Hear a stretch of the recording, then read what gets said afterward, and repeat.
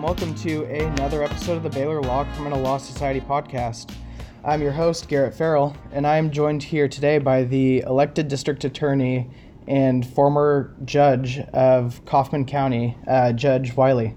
How are you doing today, Judge? I'm doing well, Garrett. How are you? I'm doing well. Thank you for joining me on our little rainy day here in your very nice brand new courthouse. I know, we're so excited. The Kaufman County Justice Center was so necessary. We were in the old courthouse that was, 60 years old at least plus, and it was built for a county a third of the size or half the size we have now. So we were running out of the building with people. Yeah. So you guys just got this year, right? Yes. Yeah. Well, I think to be exact, we finally moved over at the end of last year. Okay. And so I would say we started really working effectively in the beginning of this year. So, there's delays in building, but we're excited. We're in this beautiful conference room, and I'm so glad that you asked me to join your podcast today. Well, thank you for joining. And we kind of start these things off with your story. What made you want to go into prosecution? I know you went to UT Law, and then from there you ended up at the Dallas DA's office. So what made you want to go to prosecution? Well, it wasn't UT Law. They did not push prosecution at UT. It was business transactional law, really was what most of my colleagues went into. I think the first inclination that I had an interest is currently y'all have so many more clinics than we do. But 30-something years ago, when I was in law school in Austin in the late 80s, beginning of the 90s, they had a few clinics. And one of the clinics that I did in my third year was a juvenile justice clinic. Up to that point, my summer internships and clerkships and things I'd done were with in-house corporate counsel and good money, and that was the plan. The oil and gas firm that I worked for was here in Dallas, and they had offered me a job, and I was going to work for them. That was the plan. Took the bar, and I was just going to work for those guys. And the reason I remember that juvenile justice is that was the only time that I wondered, is that really something that I want to do? Just go in a business transaction, or for me specifically oil and gas, and read oil leases all day and try to stay awake in the afternoon after lunch. Yeah. And there's nothing wrong with that, because I had a business degree and I was interested in that area as well. But that clinic opened my eyes to juveniles, the abilities. It was on the defense side, obviously, in the clinic, and it was looking at these kids, the parents, trying to meet with them. And that was the first time I actually was in a criminal system, a quasi-criminal system, because it's juvenile. So when I graduated, took the bar, waiting on results. I was in Dallas. I was living with some other women that went to law school with me. And the firm, I think the job, I was still off in the summer because we had taken that bar and I was going to start. And a friend suggested to me that they were hiring at the Dallas DA's office.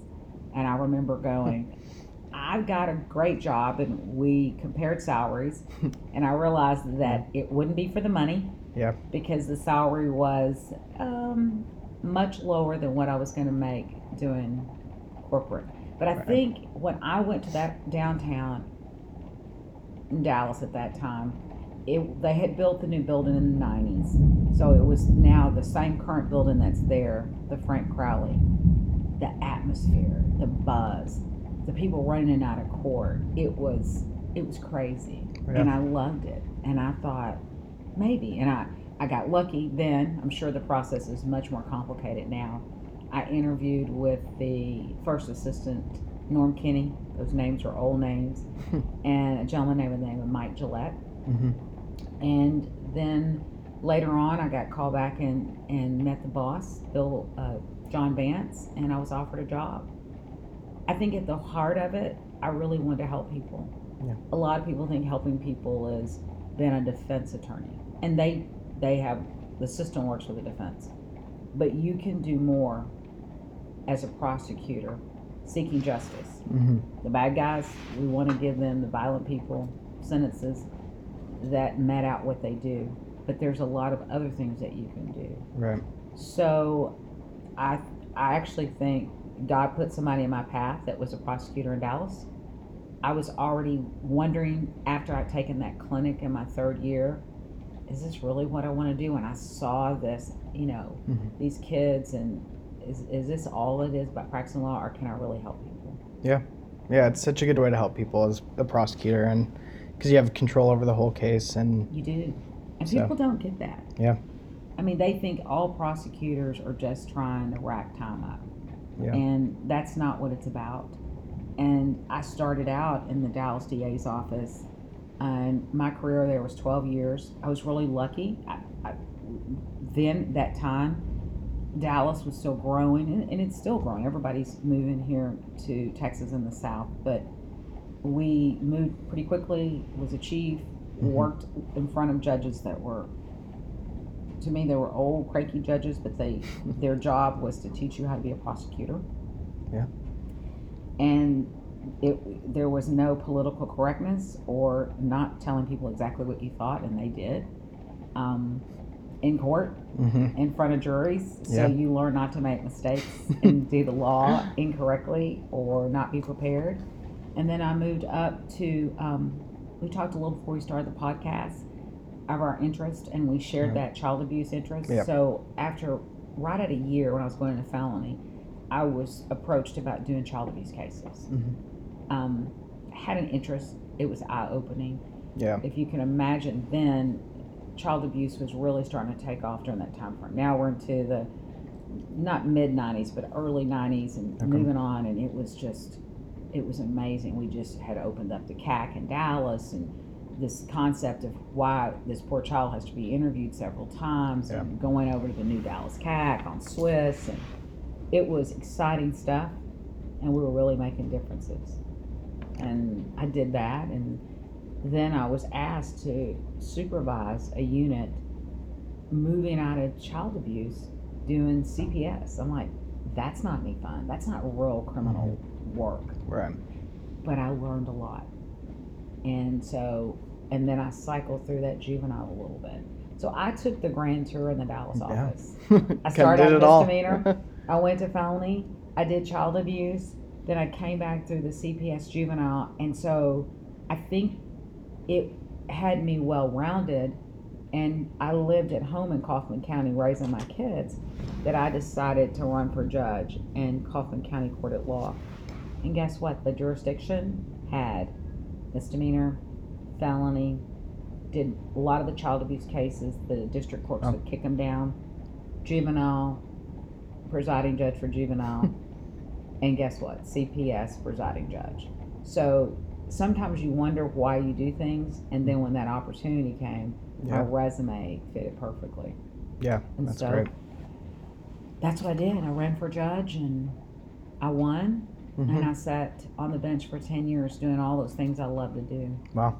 That's cool. It is. It was crazy. I mean, I really didn't understand how or why I moved to the office. Was sort of disappointed at different times. But usually when your boss asks you to do something, you'll say, well, sure. Yeah. Sure. Because you're thinking the other option may be, well, bye. Yeah. So when I was asked to do that CPS juvenile, it was a raise, and it was to run a little unit they had created or had been created there. And so I did, and I learned so much. Yeah, that's awesome. It was. And then when I got on the bench and I had those kind of cases, they were familiar to me. I knew what to do. And so that was now, believe it or not, 20 years ago. Wow. Because I was a judge for 10 years. And I became the DA in 2013. Yeah, 10 years this year, huh? It goes fast. Wow. It does, I promise you. That's great. Yes. So that sort of shift you saw in the child abuse cases, what do you think brought that on? Do you think it was just kind of like a change in culture in the 90s, or what do you think that was? Garrett, I think you've hit on it. I think it's also education that we become more aware. I think once people realize that child abuse, and it's so arcane to say this, it's not a family matter. I think if you, perhaps it's even a little before my times, the prosecution of child abuse case in the 70s and 80s probably wasn't prevalent. And if kids were abused or outcried, it didn't happen. If it did, those cases were kind of brushed aside. I'm assuming, I don't know, but I can tell you in my career, I had many judges, well respected, that were uncomfortable with that topic. I think we learned that what may seem as inconsistent stories for children, I think that's where you had the blend of psychology with the law to explain to us that it doesn't make a child's outcry about sexual abuse inconsistent or not credible, because they may say there was a blue pony in the room, right, and you go, there wasn't a blue pony. But once we go back and we have the psychologists, they help us learn, for example, that there might have been a wallpaper with a print in the background that they focused on when these horrible things happened, or they put their mind based on a TV show there. And then with the collection of information, then we were able to bring that education piece into the courtroom. So first we had to open our minds. Right. So we opened our minds that kids are not the best relayers of information. Hence, that's why they're great victims for an abuser, and they're threatened a lot that they're going to, it's going to ruin their family, and those threats are real to children, or they're going to hurt someone or kill someone or something, and children generally can feel like it's their fault, depending on who the perpetrator is. So we have to educate ourselves before we can educate a jury. So now that we're educated, I think I have found that juries are very open to believing children, and so we have these great partners now. The CAC, which those acronyms are the Children's Advocacy Center that do the interviews, and those forensic interviews now are a tool, and the kid doesn't have to repeat the story 4 times. Yeah, which means that you don't have as many inconsistencies. But we still interview them, and we don't plug in the interview and play it. We ask them separate, independently, over time after we build rapport. So I think, to be concise with the answer, it's we've educated ourselves, and now in turn we can educate juries. And I think juries are made up of people like me and you, and when they hear the truth, they're able to meet the demands of a jury trial, and they hold us to our burden in Kaufman County. They do, but we're able to meet our burden and get convictions on those cases. Yeah, which is great, because they're such different cases than like any other felony, with delayed outcries and just recants and anything you can imagine. I think they're just. I think it is sort of. And someone helped me. We usually, have the victim testify, but someone reminded me that we do murder cases. Unfortunately, not every day, but we have murder cases, and we don't have a victim. So if you got a child abuse case, build it like you don't have a victim. Yeah. And when we educate our law enforcement partners, they're guys, usually girls and gals, but we say, if the outcry says, I had on an orange shirt, look for the orange shirt when you go back with the search warrant to the crime scene. I know it sounds simple. Get the perpetrator's phone. They make pictures if we have a suspect at that point. Because what will happen is we'll be able to get evidence from the shirt. And now technology is like, it's light years ahead. Touch DNA.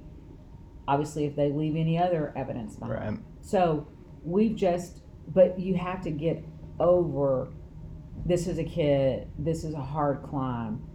When you have someone that's deceased, he's not going to tell you anything. So we still build cases. Yeah. We use the ballistics.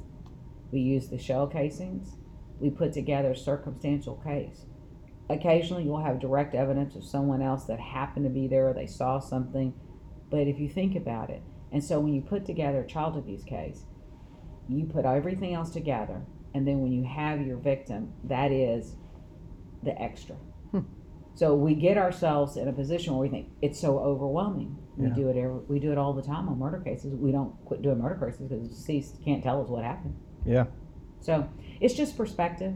Yeah, it's a good way to think about it. I never really thought about it as kind of like build it up as a murder case almost, and then if you have the victim, that's like the icing on the cake. Because and I know the delayed outcry is an issue, but usually when you talk to a victim, there's sound reason, and what I mean is, they had to live at home, and they might have repressed it even though they knew it happened, and wait until they went to college or they left and started working, or they were in a group of people that were abused, and it was a culture within their religion or their family. And once they left and they were not adjusting well and started doing therapy, it came out. Well, you know what? That makes sense to reasonable people. Yeah. And I think sometimes as prosecutors, we get caught up in the defense's argument. We don't have to prove beyond all doubt. It's a reasonable doubt. What do reasonable people make decisions every day? Right. We buy houses, we buy cars. We don't know, is that car a lemon, but is it based upon reason? Yeah. We make decisions. Yeah. It's the same thing with criminal. Yeah. It's very true. Yes. So I kind of want to switch over to your time as a judge now. What made you want to move from Dallas to Kaufman and become a judge here? Well, I am born and raised in Kaufman County. I guess I was actually born in Dallas, but my parents 3 days later brought me home. Yeah. And so I've lived here my whole life. I would have told you when I was your age, I'm never coming home. I'm going to live in Dallas, and then I'm going to go somewhere else and shake this country dirt off. But it brings you back. Home brings you back, and had 2 young sons and wanted them to be raised in the same environment I had. And 20 years ago when I ran, Kaufman wasn't near as much growth as it is now. Right. But it's still, we have a lot of rural parts, and I grew up in Kaufman. So I came back home, and at that time, literally, I was approached about running for a position in the county. There was a lot of movement. There were people changing, parties were changing, but it didn't matter. They were looking for qualified people. I was making that drive into Dallas. It wasn't hard. I was dropping the kids off at their daycare. They were, like 3 and 4, and then 4 and 5, and starting pre-K and kindergarten, and then just going over to the DA's office. And we did that. And when it was asked, honestly, I thought that'd be great, but I really thought that would be good. I would save me some time. I have more time. I mean, it was just a function of being able to get more time back for myself, as well as, a judge. I had, for the most part, great experiences with the judges that I practiced in front of. I admired them. They're part of your teachers, particularly when you're a misdemeanor, but even in felony, you can always learn something. Yeah. And so, because I had good experience with judges, I respect jurists. Running for judge was, I thought, a great idea. And then when I looked, because I think you should never run or try to do anything that you don't believe in, I looked at the jurisdiction of county court at law, and it, like, my resume, as I described earlier, was tailor-made for that position. So it was an obvious thing. I'm like, Lord, this is what I need to do. Yeah. I look back now, and I think, dragging these 2 kids around and running, what was I thinking? What was I thinking? And, but I don't know, people thought she can do it. And I won. It was very contested. That is a podcast in and of itself. I took on an incumbent, and he didn't appreciate it. And that's okay. One of the things that you can appreciate, being a Baylor, soon to be a graduate, and then kind of what Baylor believes in, how I was able, I think, to distinguish myself is that he had a trial backlog and lots of cases backlog. Okay. And I was able to say, which was truthful, I tried at that time tens of jury trials that was like my 11th to 12 year point in my career. Okay. And I've done all these pleas and had done an appeal, and in the 3 years he was on the bench, he had done nothing, like, in comparison. Right. So even though at that time, you can imagine, I was younger, it was 20 years ago, and he was my age now, and so he would have seemed to be the seasoned guy with all the experience, but I had more experience than he did. Yeah. He'd come out of the military, and I just said, I've got more experience. You know, I believe my motto at the time was experience that matters.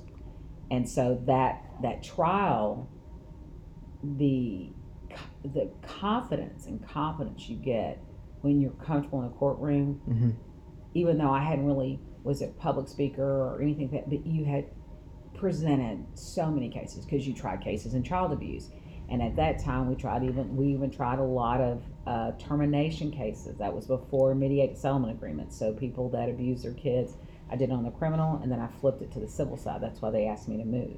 So I was able to say, okay, I've had 60 jury trials in 10 years.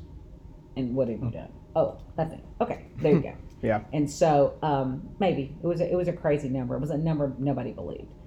And then because the way we were trained in Dallas, we kept stats. So if somebody wanted to see them, you know, or look them up, it was like, okay, this girl has got experience. So at that time, Kaufman County had one county court at law, one district court, and he had a backlog. The first 2 years, I was rocking and rolling. I think I worked harder then, except for this time in the last couple of years here, than I had ever in the DA's office. I mean, it was, I even have the number somewhere. I mean, for Kaufman, Dallas, you have a central jury room, so you can grab a panel and try cases. When you have a trial here, we don't have a central jury room. So you have to, through the clerk's office, order your panel, and then they don't do panels every day. Right. So it's like Monday. So sometimes I pick 2 juries. I mean, they thought I was nuts because I was younger, and I loved this frantic pace. And I think the first year here as a judge, I think I tried over 30 trials. Wow. It was crazy. Yeah. That's a lot of trials. That's a lot of trials, yeah. It was a lot of trials. And then it tampered down because people were like, oh, we're not going to work her down. I actually lost a court coordinator. I'll never forget it. She told me, she goes, I'm an old coordinator and you're a young judge, sweetie. So, because I had kept her from the other judge. And she had done this. She had done the crazy Dallas scene. She was used to something slower. But we tapered down. We got another county court. I had a really good run in there of just having a regular amount of trials, which went down to 1. Sometimes you wouldn't even get a trial, so you had about 9 to 12 a year, and that was a good pace. Yeah. And probably about 06 to 08, I was like, okay, I got this. I've gone way up, down. The kids are a little bigger now. Should I say I was a little bored? And I was like, what am I going to do? And I went to a training in 08, one of the judicial training.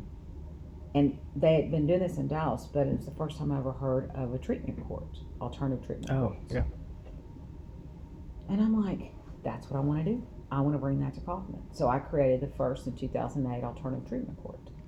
And because I was a county court at law, which is classically or historically misdemeanor, but I had statutory jurisdiction of everything, I took people that didn't abuse alcohol, but you're looking at people that are addicted and that they have a criminal case. So we're looking at DWI seconds and above. Okay. And we created criteria. We went to training, and it was a phenomenal thing. That's awesome. It was. We saw results. It was the first time we had a treatment team approach. We actually saw results. I saw people that had, they weren't in and out of my court because I'd been there by that time, 6 years, but they had a history. And even if they didn't have that many DWIs, they had drug addiction, so we had some codependencies. But anyway, I started with probably my first treatment court. The probation department helped me, the defense attorneys helped me, and we created the treatment court. I was quite proud of that. Yeah. And now in Kaufman, we have county, we have at least 2 other treatment courts. So they've maintained the one I had down in County Court of Law. The district judge at that time, the 422nd, did his mostly on a mental health component. Okay. With the diagnosis. I think the new judge may just be doing drugs. I don't know. So we have that one. And then we are part of a regional treatment court for veterans. And so I believe that's all of them. My office now sits on those committees, the part of the teams. But I did that and I brought that to Kaufman. And I mean, I don't take total credit. I mean, it's been going all over. But when I went to, you know how you're sitting somewhere and you're like, your radar goes up and you're like, we need that here. Yeah. And so that was really good for us in 08. We were with the 2 courts, and then we had 2 district courts. So around 08, 09, after the treatment, I wasn't looking for anything. I mean, honestly, at that point in my career, I think the 86th district judge was older. It's not the gentleman that's here now. It's not the judge that's here now. And probably in my mind, I was gonna, when he resigned, run for that bench. I mean, I wasn't even thinking about the DA. Right. I was like, what else can I do to make this better? What else can we do? I mean, what else can we bring? What dynamic can we be? We were working a lot with the juvenile justice there. We were just starting to see a slight uptick in some juvenile crime in about 10, 12. And then in 2013, things changed. Yeah, which is a good lead-in, I guess, to that sort of time period. Because unfortunately it is a part of Kaufman's history and your history, because you were around here. So I know you wrote a book on it, and I've got the chance to read some of it and seen some of the documentaries and stuff. But I think coming from your perspective, I don't know how many folks at Baylor know about it or what happened. So if you wouldn't mind kind of retelling some of the story of what happened there. Sure. I'll tell it as a narrative first, and then I'll kind of summarize it, because I'll tell it from my perspective. Yeah. In 2013, I was on the bench. I was a judge, and we were, of course, we're at the old courthouse. And as old courthouses go, you still have windows at your courtroom, so you can look out. And we heard shots ring out in the morning. I don't know why sometimes when you hear shots ring out, you think it's something else. You think, that wasn't a gunshot, but it was. And later we found out that across the street and in the parking lot where everyone parked, but more importantly where Mark Hassey parked every day about 8:40, he was one of the felony chiefs, or there were only 3, I think, at that time, including Mike, was parking and got out and was killed, I would say assassin style, because it was he was shot in the head area. People that were there, it's interesting, you have eyewitnesses, but no one was able to really identify, I'm going to call him the assailant, but we later know it's because he was covered with a mask similar to what you would think is a ninja or an assassin's mask. He had a mask, he had a black hood on, he had a black hoodie on, and dark gloves. And he shot him with a handgun and killed him. But before, people all that were able to recount what saw was that there was an exchange, which made people think that they knew each other. He got in his car and he sped away. Didn't know if there were 1 or 2 people, and gone.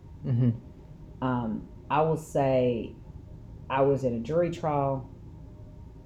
It was chaotic when we understood what was happening. I remember my bailiff, we were just talking before the gunshots rang out about what the day was like. It was a CPS trial. It was complicated. If there was 2 or 3 dads, 3 children that go with it, and I had like a chart on my bench so I could know the name of the parent and the party and the respondent and the intervening grandparents. And I had 7 people at least in my court that represented people, it seemed, and of course you had the guardian ad litem and the attorney ad litem for the children.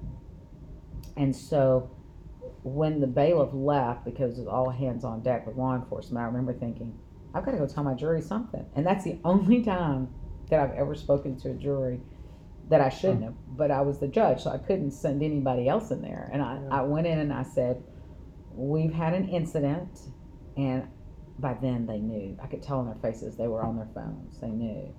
And I'll let you know what we're going to do. And I just shut the door because I didn't know what I was going to do. Yeah. And so that's what happened that day. I don't know. You look back now, and it was really surreal when if you take yourself back to that moment. Because most of the time I can tell that story, and it's like, yeah, that happened. But when you really are in a moment where someone you know that you walk around with, that you see, is actually killed, and you know him, and you don't know who the shooter was, and it's like somewhere you can see and you know, it takes you aback. Yeah. That's mild. It scares the heck out of you. So we all packed it up. After we were locked into the courthouse for a minute, not literally, but to secure the courthouse because they could handle the scene outside, and then when we wrapped, I'll never forget, those poor jurors were walked out by somebody. It wasn't me, to their cars. Past yellow tape, blood on the parking lot. Right. The craziest thing is those folks, when we called them, I was gonna have a mistrial, I presumed, all wanted to come back and finish their civic duty. Not one of them woofed on me. I can't believe it. Yeah. To this day, I would have said, I think I might come to Kaufman County Courthouse. But that lets you know, again, to me, we say when we board our juries, we'd say, your government asks very little of you. Some we don't have a draft anymore, but we do ask you to participate in our government, and that's why you get the jury summons. Something like that. We've learned to say that. Yeah. And my goodness, they took that so to heart, and so I always felt about those folks. Wow, like I probably had an alternate. I didn't have to use the alternate because the reason why I had was never important. But anyway, they came back, and after being off 2 days, that was on a Thursday. We were off Thursday, Friday. We came back on Monday. My jurors all came back. Neither side asked for a mistrial. And before we started that trial at 9, at 8:45, the then DA, Mike McClellan, had a tribute, raised the flag to half-mast, and my jurors and everybody else's staff was outside. Very poignant. Yeah. And we finished our business, and then probably for the next month to 5 weeks, it was crazy chaotic. People were following every lead. The book is written from my perspective because it's not about the factual things that the attorneys that were involved in the case. I was still on the bench.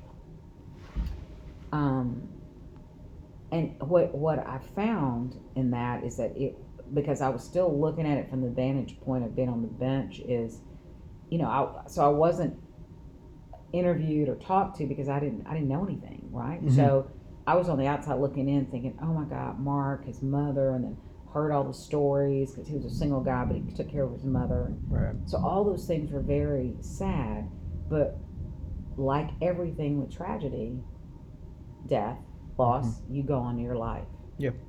And I distinctly remember that year in spring break, which would come around March, my husband and I had taken the kids skiing. Oh. And I remember we were skiing, and I said to Aaron, I guess they're not going to catch anybody. I guess it was just some weirdo came through town and killed Mark. It doesn't make sense. Yeah. Because it was the Mexican cartel. Right. It was the Aryan Brotherhood. Let's go through all of his files. Maybe it's all of his files. Dallas, he was a prolific prosecutor, so there was tons of files. Somebody that just got out of prison wanted to kill him. So all these theories, but there was no suspect. And so we got back to normal. Yeah.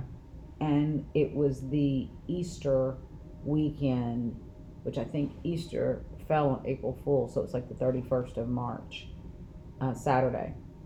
So it was the eve of Easter. I was at a party It's beautiful in Texas. You know, spring and fall is kind of our best season. Summer's too hot and winter's crazy. You never know what you're going to get. Sunshine, rain, snow. Speaking of the crazy one. Yeah. And so it was just beautiful. And my phone, I should have always kept it with me, but I do now. But I didn't have mine. It was in my purse because somebody might have been looking for me for a search warrant. Or I didn't have it. But my husband's phone rang, and it was my court coordinator at the time. So my husband said, "This isn't for me. It's got to be for you. It's Katie. She's just looking for you. So somebody's looking for something to find you for a search warrant, probably." Something like that, he said. And he slid the phone over and handed it to me. And I just remember about that, probably realistically, first 5 or 6 seconds, I didn't understand the thing she said. I won't say she was hysterical, but she was crying so hard I couldn't understand her. And I thought, oh my God, someone died. Maybe it was her stepdad. I remember he had a health condition, and I thought, she's calling to tell me Jerry's passed away. Something. I couldn't think of what it was because my mind was not thinking somebody got shot. And I remember the anxiety, and then when she finally said, it was like a little role reversal. She said to me, "Where are you?" I thought, I'm the boss. But I said, "Well, I'm at a party." She goes, we're looking for you. And she said, "Mike and Cynthia were killed, and we're looking for you." And I remember I was standing outside. Still had a beautiful backyard, the pool. And I went, and I was standing somewhere, and I went, "Mike and Cynthia were killed." And I was standing there. And then everybody that was in the semicircle, like, gasped. Yeah. And I remember kind of sitting down on like a patio stool or chair. And then she said, "Well, I just got to tell them that you're fine. You're fine. We were worried about you. We couldn't find you." I said, "I am fine. I'm fine." Yeah. And then I would say if it was crazy when Mark was killed, when Mike and his wife were killed, that's a whole nother level of disbelief. And then at that point, there obviously was a connection with Kaufman County DA's office, but also county officials. And we all went on high alert. I had a security detail on my house, and so did a lot of other people. And they set up a command post at what is now our 911 center. Then it was the old armories, which they've renovated for. It's got a good use and purpose. And so they did. And later we found out that it was Erleigh Williams, who was an elected official, justice of the peace, former attorney, as an attorney, did work in the courts, a vendetta because he had stolen some equipment, and he killed him because they prosecuted him. Occasionally people will say to me, which irritates me, I think they over-prosecuted him for that. As if it's, and then they'll go, well, that's not a reason to kill anybody, but I think they over-prosecuted him on a theft case. And what people don't know, it was a felony theft, it was computer equipment, they had him on a videotape. And you know, because you already know this because you know enough about criminal law that people don't know, is that there was a negotiation, there was a plea offer. And because it's not my story to tell, it was a good plea offer. But a person like that didn't want to plea. He wanted to take it to a jury. He wanted an apology. He wanted the case dismissed. And they weren't going to dismiss it. Yeah. And that was their, I guess, crucial mistake when dealing with a psychopath. But when they just recently aired that on Dateline, and believe it or not, I got a couple of calls like that. Wow. And what I do is just say, well, I appreciate your opinion. Thank you. I'm very busy. Click, which is not my usual. I'm usually nicer and can, accused of anything that's being verbose, but I'm not going to tolerate that conversation. There's no excuse, and you don't know enough, and we're not going to discuss it on a television show, and nor if they did. Yeah. And coming sort of from a prosecutor's perspective, he's stealing from the county, which is stealing from the people of Kaufman, because the people of Kaufman are the ones that are paying for all this. And he's in a trusted position because he's a justice of the peace. Yeah. And if you could see the video, which it's probably online somewhere, of him walking out with boxes of equipment, he had a theory that he was going to put this together at home and bring it back. Well, I'll just tell you, If I want a county computer, I've got to requisition it, tag it, and then they come set it up. So it was ludicrous. And the reason that for me, my story was a target on my back, because at the time I wasn't 100% sure. I found out after I was appointed, but I didn't resign after I found out that he had a hit list and I was on it. And without belaboring the story, when I was a judge, when he did work for the county, we learned that he overbilled the county. And I let him know that. I did make a referral to the DA's office. I often wonder when we do threat assessments, was that something I should have done? Should I have referred that case? Yeah. But I didn't. And I thought a good chastisement from the judge that I can show where you're overbilling would stop that. And he wasn't alone. There was a couple other folks doing that. And he resented that and quit taking the court appointments, much to his failure in his practice, which led him to running. And so in 2013, that obviously created a vacancy. The governor appointed me, and I became the DA in 2013 under those circumstances. I've had people at that time, literally at that time, I had people thinking I was a hero or a heroine, I guess, to are you crazy? I've had both. Yeah. But honestly, people always ask me, why did you want to do that? And I could only say, I was so mad. I mean, we didn't know it was Erleigh Williams. I was so mad that somebody came in here, killed 2 people, and you could literally see the fear of people at the grocery store. People were fearful, and it just bugged me so much. So I thought, you know what? I was a prosecutor for 12 years. I've been on the bench for 10, but I can go back to being a prosecutor. I mean, it's the craziest. I mean, I never thought anything else, but this makes me furious.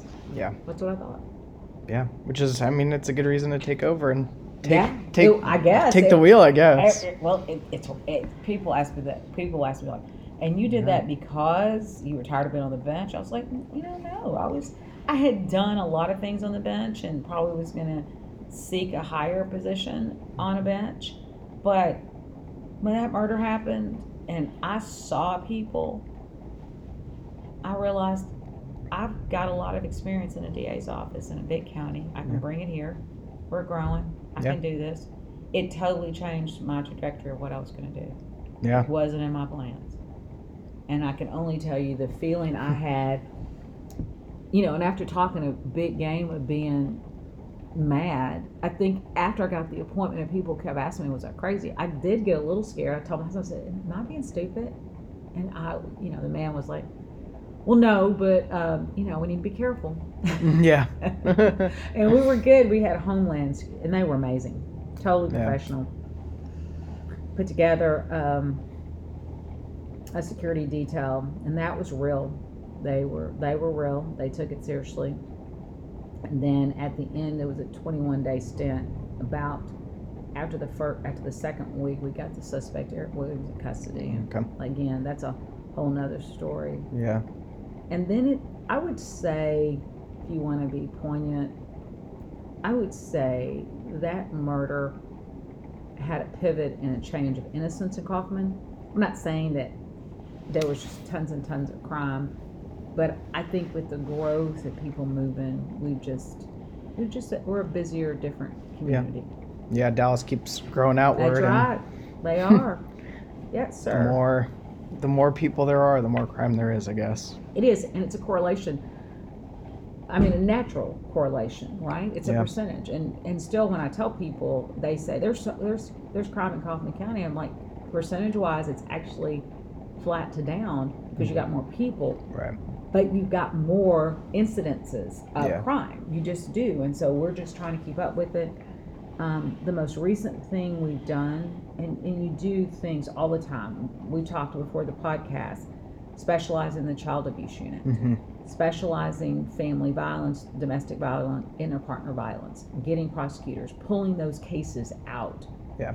Because they can get looked over, which leaves your major crimes back in your felony courts. We still have the misdemeanor. We have an appellate person. We spend a lot of time with the civil and our county court because I have jurisdiction as the criminal district attorney. Right. So we have to represent our county commissioners and government, and it's a robust, busy practice. Yeah. A lot of management of staff, training lawyers how to be prosecutors. But I found that this job has picked up. It kind of reminded me, as I told you at the beginning, I probably haven't worked this hard since when I first took over county court at law, because it is coming fast and it's coming. Yeah. You can feel it. Yeah. Which is good. I mean, growing county is always fun, but it can, you got to meet the can be worrisome. It can be. Yeah. The latest thing we did, I think, because of some of the issues we've had with kids, young people, the 13 to 21-year-old predators, we started a street crimes unit in conjunction with the Texas Anti-Gang, the TAG, the state. Been very good partners for us. They're housed over in North Richland Hills, but they are including us in that. It's a big stretch, but they're including us. I think they have another tag in Tyler in East Texas. So we're kind of right in between, and we're cultivating this unit to really deal with stolen cars, guns. These kids are stealing, using gangs, but really too, it's the drugs. This fentanyl's killing kids. Yeah. Meth is everywhere. But in using meth, people will get hold of the fentanyl, and we're getting overdoses, I think unintentional deaths, and we're really working on connecting evidence to the people that are supplying this. And that's what we're really working on now. And I've spent a lot of attention with the street crimes unit. We changed the name from gang or a fentanyl task force to something broader, because we're seeing that it's violence, drugs, we're seeing the whole component come out of there. Stolen property. It's so crazy to see like the young kids getting into all this, and I'm like, when I was their age, I was in high school or playing baseball or something like that, and not dealing drugs on the streets. So well, I mean, we could talk about the whole culture with parenting and stuff, but I do find I had to remember the culture is important, that we're losing the culture war in a lot of ways. But for me in the DA hat, to be honest, my philosophy is just not here.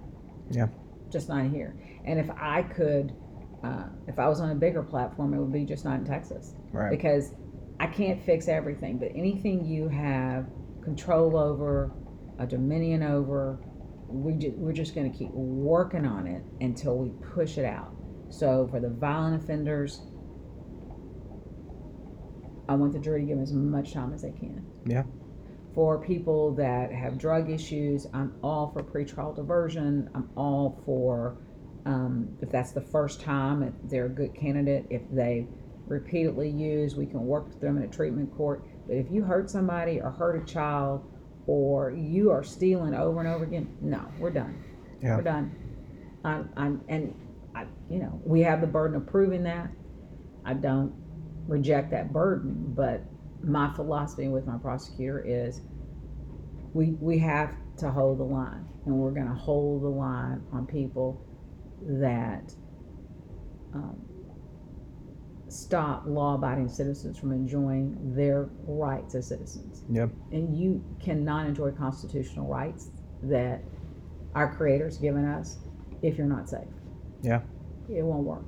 I don't care what people say. I can't imagine, with all respect to my colleagues, saying it's okay to steal $700 or $500 or $1,000 worth of merchandise. I think you set the bar so low. I respect every human being, and I think that by respecting other people, that they need to understand what the rules are. Yeah. And if you don't know what they are, and you don't want to open up a law book, just pick up the 10 Commandments. It'll guide you all the way through. Yeah. Not hard. Yeah, it's important for all those. I mean, even like the sort of petty theft crimes that you get at Walmart or something, it still can lead to bigger things, and I mean, everything's important. Think about it. If you'll steal something petty and then somebody stops you from that, then you may go into a store and steal something, and when the store owner asks you about it and you're not familiar, you could shoot him. It happens. I've seen that. Yeah. So I'm not blaming any other county or any other policies for that. I'm just saying it won't work here. Right. Which is why your office is so well respected among like Baylor. I mean, everybody at Baylor talks very highly of your office, Professor Alpert and Beth Tobin and all of them. I love Beth. Love your professors. You know what though? We have so much work to do, and we have not got it right. We are practicing law, and we're practicing prosecutors, and I am always open to other suggestions. I'm always looking, if there's anything that drives me, it's how do I keep this county safe? What can we do to make it safer? I mean, because we don't win every time, Right. So what are we doing wrong? What can we do better? Yeah. What I think about, those are the things, the sentences people get don't keep me up. What keeps me up is what we can do next. What can we do to improve? How can I make you, if you're working in this office, the best prosecutor? Even if you leave here. Because if they say you're from Kaufman and you're not giving them the best, it's making me look bad. Right. So I want people to be the best at what we do, is be as fair as we can, and continue to seek justice. Yeah, that's awesome. Well, sort of as we wrap up here, what sort of advice do you have for law students that want to go into prosecution or are interested in criminal law, whether that be defense or prosecution? What's your sort of advice to them? That's a great question, and I think it's important for those that have a bend. Mine is obviously prosecution. I think for a minute, between waiting on the job at the DA's office, once I had to tell the other firm that I wasn't going to work with them, I hung around with a couple of people from law school that were doing some defense work. So whatever your passion is, follow it. It's not always the money, because when you're good at something, you will excel at it and you'll get to the top of your game. I would tell people that want to pursue criminal law, it's the most important area of law you can practice in. I mean, obviously children is vital. You're talking about our future and what happens with them. Civil law and being able to enjoy and exercise your property interests is important. But criminal law is obviously at the heart of our Bill of Rights and your rights. So good practitioners in that area is important. Yeah. So I would tell a young attorney that's interested, don't be dissuaded because there's not a lot of money in it. We're going to take care of you. We're going to take care of your student loans. If you make it your business to do this for 10 years, follow your heart. Understand that prosecution is an area of law that will serve you well throughout your career. Because if you decide to do something later and you're a prosecutor in an office that tries cases, you can learn other areas of law, but you'll never try as many cases and do the kind of work you do as a prosecutor. And you can take that skill set and apply it to anything else. As a federal prosecutor, or if you decide to pivot and do other law. And once you're comfortable in a courtroom, you can go anywhere with that. Yeah. Just such a great part of criminal prosecution is that you're in a courtroom all the time. It's your office almost. It's really cool. It is. And when I was a judge, it didn't happen all the time. But I tell people, I know it's corny, but when I had a good prosecutor, heck, even if it wasn't prosecution, but that's what you tried a lot of, that it wasn't a criminal case, and you had a good advocate, a respondent attorney, the defense attorney, and they were putting on their evidence and they were skilled. And you had the reporter, and I could look off the bench and see my reporter, and I had a male reporter, his eyes would be half closed, and they would be eliciting testimony, and the jury would be at the edge of their chair listening. For me, it was like music. It was like a symphony, because there was a rhythm to it. If someone even objected, I knew the ruling, and for a minute, we were doing justice. You could feel it. Yeah. I didn't know the outcome, right? Because when the jury was listening intently, and you had good advocates, and I could just rule. It was something that you, as a judge, you were like, we're all in a zone right now. Yeah. You're a baseball player. It's like you see that ball actually coming. You know, every once in a while you could play baseball, and they go fast. I mean, when that ball's coming, it's fast. But when you can actually, you're in one of those days where you're in a zone like that, and that bat just makes contact. It's so sweet, that sound. Yeah. Okay. So every once in a while you're in a jury, and you know, it's nothing wrong with being young and inexperienced and it's herky and jerky, but you get to those lawyers 3-4 years and everybody knows what they're doing, and the jury's listening. Nobody's napping, because as a judge you're sitting there, they're all awake, you know, and they're not talking to the court reporter, and you're like, this is good. Yeah. We're doing good today. Yeah. Yeah. So I would say, young attorneys, because you're already in law school, you're going to be an attorney. Stick to your dreams. You're going to be just fine. Yeah. We're all learning. We're all still practicing law. That's what we do every day. Yeah. Yeah. Well, thank you very much for joining me today. And thank you to all of our listeners for tuning in. And this has been another episode of the Baylor Law Criminal Law Society podcast. And we will catch you next time.